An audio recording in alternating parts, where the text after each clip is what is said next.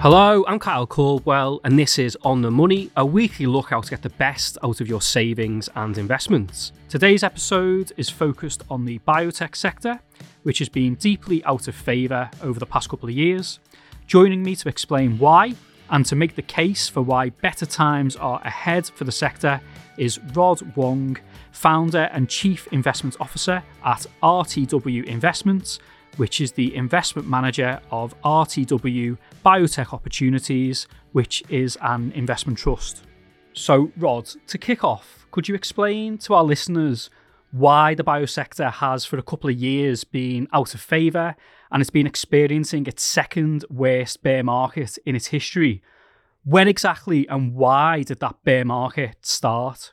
Yeah, no, thanks for having me. So you're right. This is a historic bear market. I think there's two big buckets of reasons. The first is, along with everything else that started at the beginning of 22, was with the rise in interest rates, just a move away from anything that's a long duration asset, right? So that's the first bucket. The second bucket, though, has been unique to biotech, which was, I'd say probably the best way to characterize it is that there's been this wave of innovation, which I'm sure we'll talk about. It's meant a lot of new exciting technologies, but as a result, there's a wave of companies that went public too early. And then subsequent to that, we've seen a fair number of setbacks as you've seen growing pains in the industry. So that started a year before interest rates started going up, so in the beginning of 21. So it's been a bit of a double whammy for our sector. Now, of course, I think when it rains, it pours. So there's been additional things on top of this.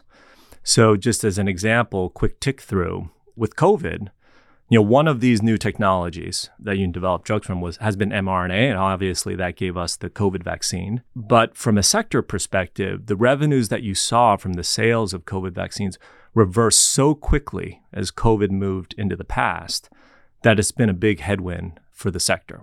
Also in the US, you've had a couple of things, one also related to COVID, which was that the FDA staff really struggled under the burden of trying to get those products to market. So you burned out a lot of people, you've had a lot of turnover.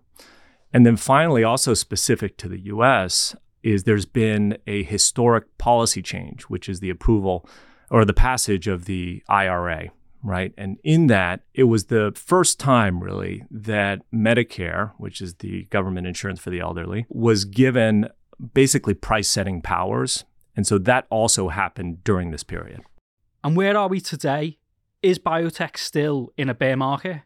Yeah, no, absolutely. In fact, we're now flirting with history. If the bear market goes on, I think past February, then it'll actually exceed in length the longest one we've ever had in the sector, which was the genomics bubble, which burst in 2000 and lasted until 2003.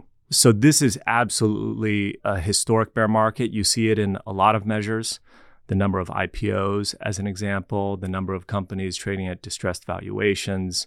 So, we're hopeful that we're getting to the later innings and hopefully the sector can turn the corner. For investors sizing up the biotech sector today, valuations are much lower than usual. Could you explain how cheap the market is? And is it those cheap valuations that are the main potential catalyst that could propel the sector to have a change in fortunes for the better in performance terms? Yeah, absolutely. I think you make a great point in your question, which is cheap valuations is always one of your greatest catalysts. So, to put that in context, valuations where they sit now, our favorite measure is price to sales. And on that basis, we are only about 15 to 20% above the absolute lows that we saw post the great financial crisis. These were levels that we saw in our space in 2009 and 2010. I mentioned another measure for the smallest companies.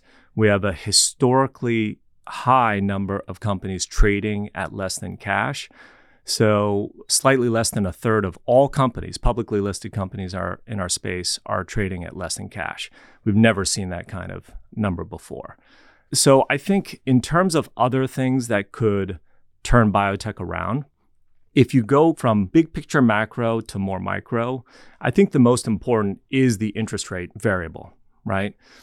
Here, I think if interest rates were to actually turn, biotech would probably benefit more than in previous cycles. I think it's a bit of a coiled spring.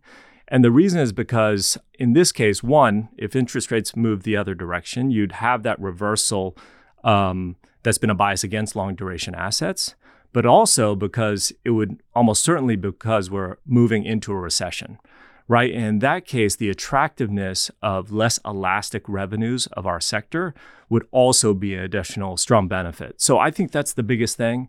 Then if you move down into policy, I mentioned the IRA being a significant headwind for the space. The IRA is facing significant challenges. The industry is basically opposing it in the courts. They're using quite a long list of different arguments, and we will see those cases wind their way through the court system over the next year and change. So anything that modifies the IRA in a favorable way, I think would be viewed as positive for the industry. And then finally, on the most micro front, I mentioned that we have all these exciting new modalities. Some of them were a bit early and you saw these setbacks, but almost all of these modalities, you are seeing them get past these setbacks, have development, regulatory success, and ultimately commercial success. So I think the more you have of that, right, starting from this historically low level of valuation, then medium-term fundamentals will drive a recovery in the space. As well as those valuations being cheaper than usual, your view is that in the coming years, we're entering a golden age of biotech innovation. Could you explain why? And will that golden age of innovation translate into attractive returns for investors? I do think so. Moving on to the exciting part, which is this boom in innovation. I really do believe we're entering the greatest period of innovation in our sector that we've ever seen. So the way I think about it is that this was unleashed by basically two things. One is now you have cheap information available, most importantly, the genome. And then the second is that you've had a significant increase in the number of modalities that you have available to develop drugs from. So if you think about the toolkit that we have for drugs, for many, many years, we've only had three: small molecules, antibodies, and proteins. And only in the last decade or so, you have seen that number increase significantly. It's more than tripled.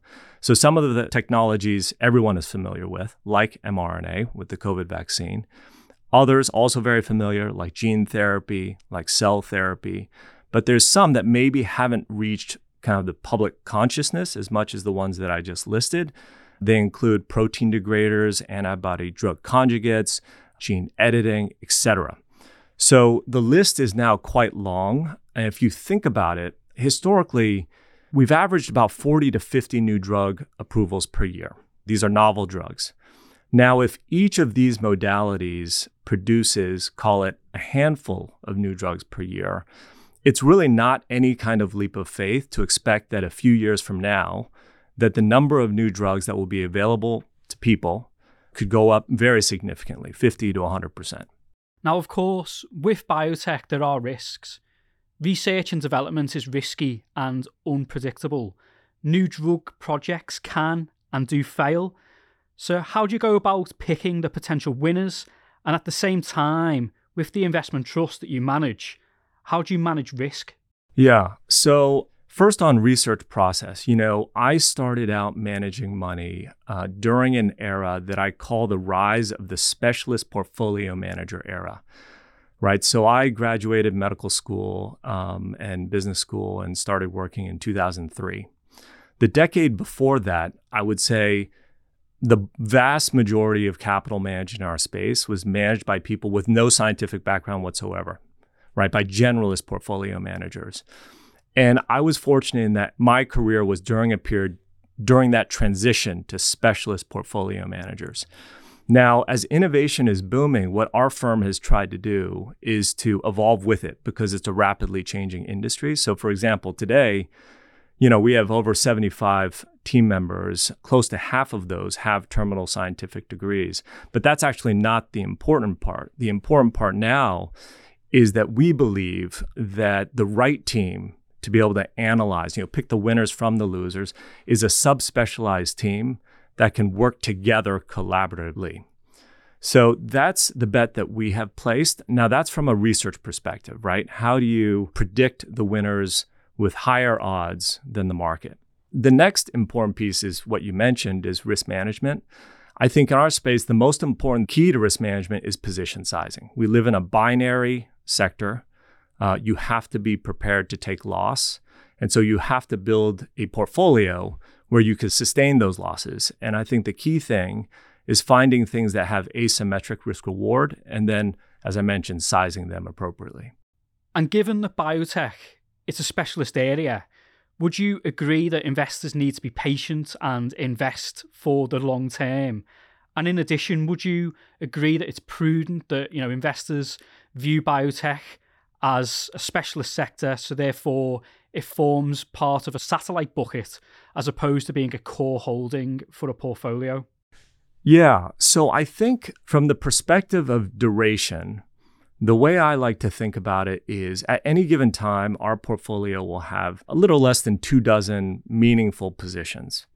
Now, if someone has a duration of 2 to 3 years, that's probably a sufficient amount of time to let kind of the odds play out, right? And to see the benefits of the strategy. Now, what I'd add on top of that, though, is that we are a space, as we started this conversation talking about, that has a fair amount of top-down volatility associated to cycles in the market. So I think a reasonable duration for an investor to be able to capture at least more than one part of the cycle, so ideally not just the down part of the cycle like we've been living through, I think a 5-year horizon is reasonable, right? As to the second question of whether it should be core or specialist, the way I kind of think about it is that just like we size our positions, I think the most important thing is that any investor allocator size positions in the sector so that the probability that they would make a poor decision, right, like selling at the wrong time, is as low as possible. So whatever that size is, I think is the right size. You mentioned that investors should be looking to invest for at least 5 years. Before our interview, I had a look at how the investment trust had performed over the past 3 years, which has been a tricky backdrop for you to navigate as a fund manager. Now, over that 3-year period, the net asset value return, so that's the performance of the underlying investments, it's positive. It's up around 8.9%, but the share price total return, it's down around 30%. Is the big difference between the two purely down to investor sentiment being at low levels, which over that 3-year period, it's caused the discount of the investment trust to widen significantly? Yeah, that's exactly right, actually. And, our team is actually very proud of the return that you mentioned in the NAV, that it's gone up. And actually, during a period where our number one benchmark, the Russell 2000 Biotech Index, which also has a lot of the small public companies that we're talking about, is down nearly 50% during that same period of time. Now, the share price that you mentioned is that movement from trading at a premium when people were more optimistic about our space to now trading at a discount more in line with our listed fund peers. Obviously, we're not happy with that, and we're doing everything we can to improve that. But overall, I think the strategy shows that when you have specialist investors, you can generate significant outperformance relative to the space. And with the current discount on the investment trust at around 30%, have share buybacks been taking place in an attempt to reduce that discount? So this is exactly the kind of environment where you want to be deploying capital, because we're seeing so many opportunities that are trading at extremely low valuations. So for example, we recently just announced that we're acquiring the assets of Arix Biosciences, which is another publicly listed UK fund. So what this deal allows us to do is actually to increase our capital. We'll also get the benefits of reducing our expenses because of the combination of the two pools of capital. And this will really give us then the opportunity to take maximum advantage of the innovation that we're seeing at a historically difficult time in the market. My thanks to Rod, and thank you for listening to this episode of On the Money. If you enjoyed it, please leave us a rating or review and follow the show in your podcast app. And if you get a chance, tell a friend about it too. You can join the conversation, ask questions, and tell us what you would like us to talk about via email on otm@otm.com. at ii.co.uk.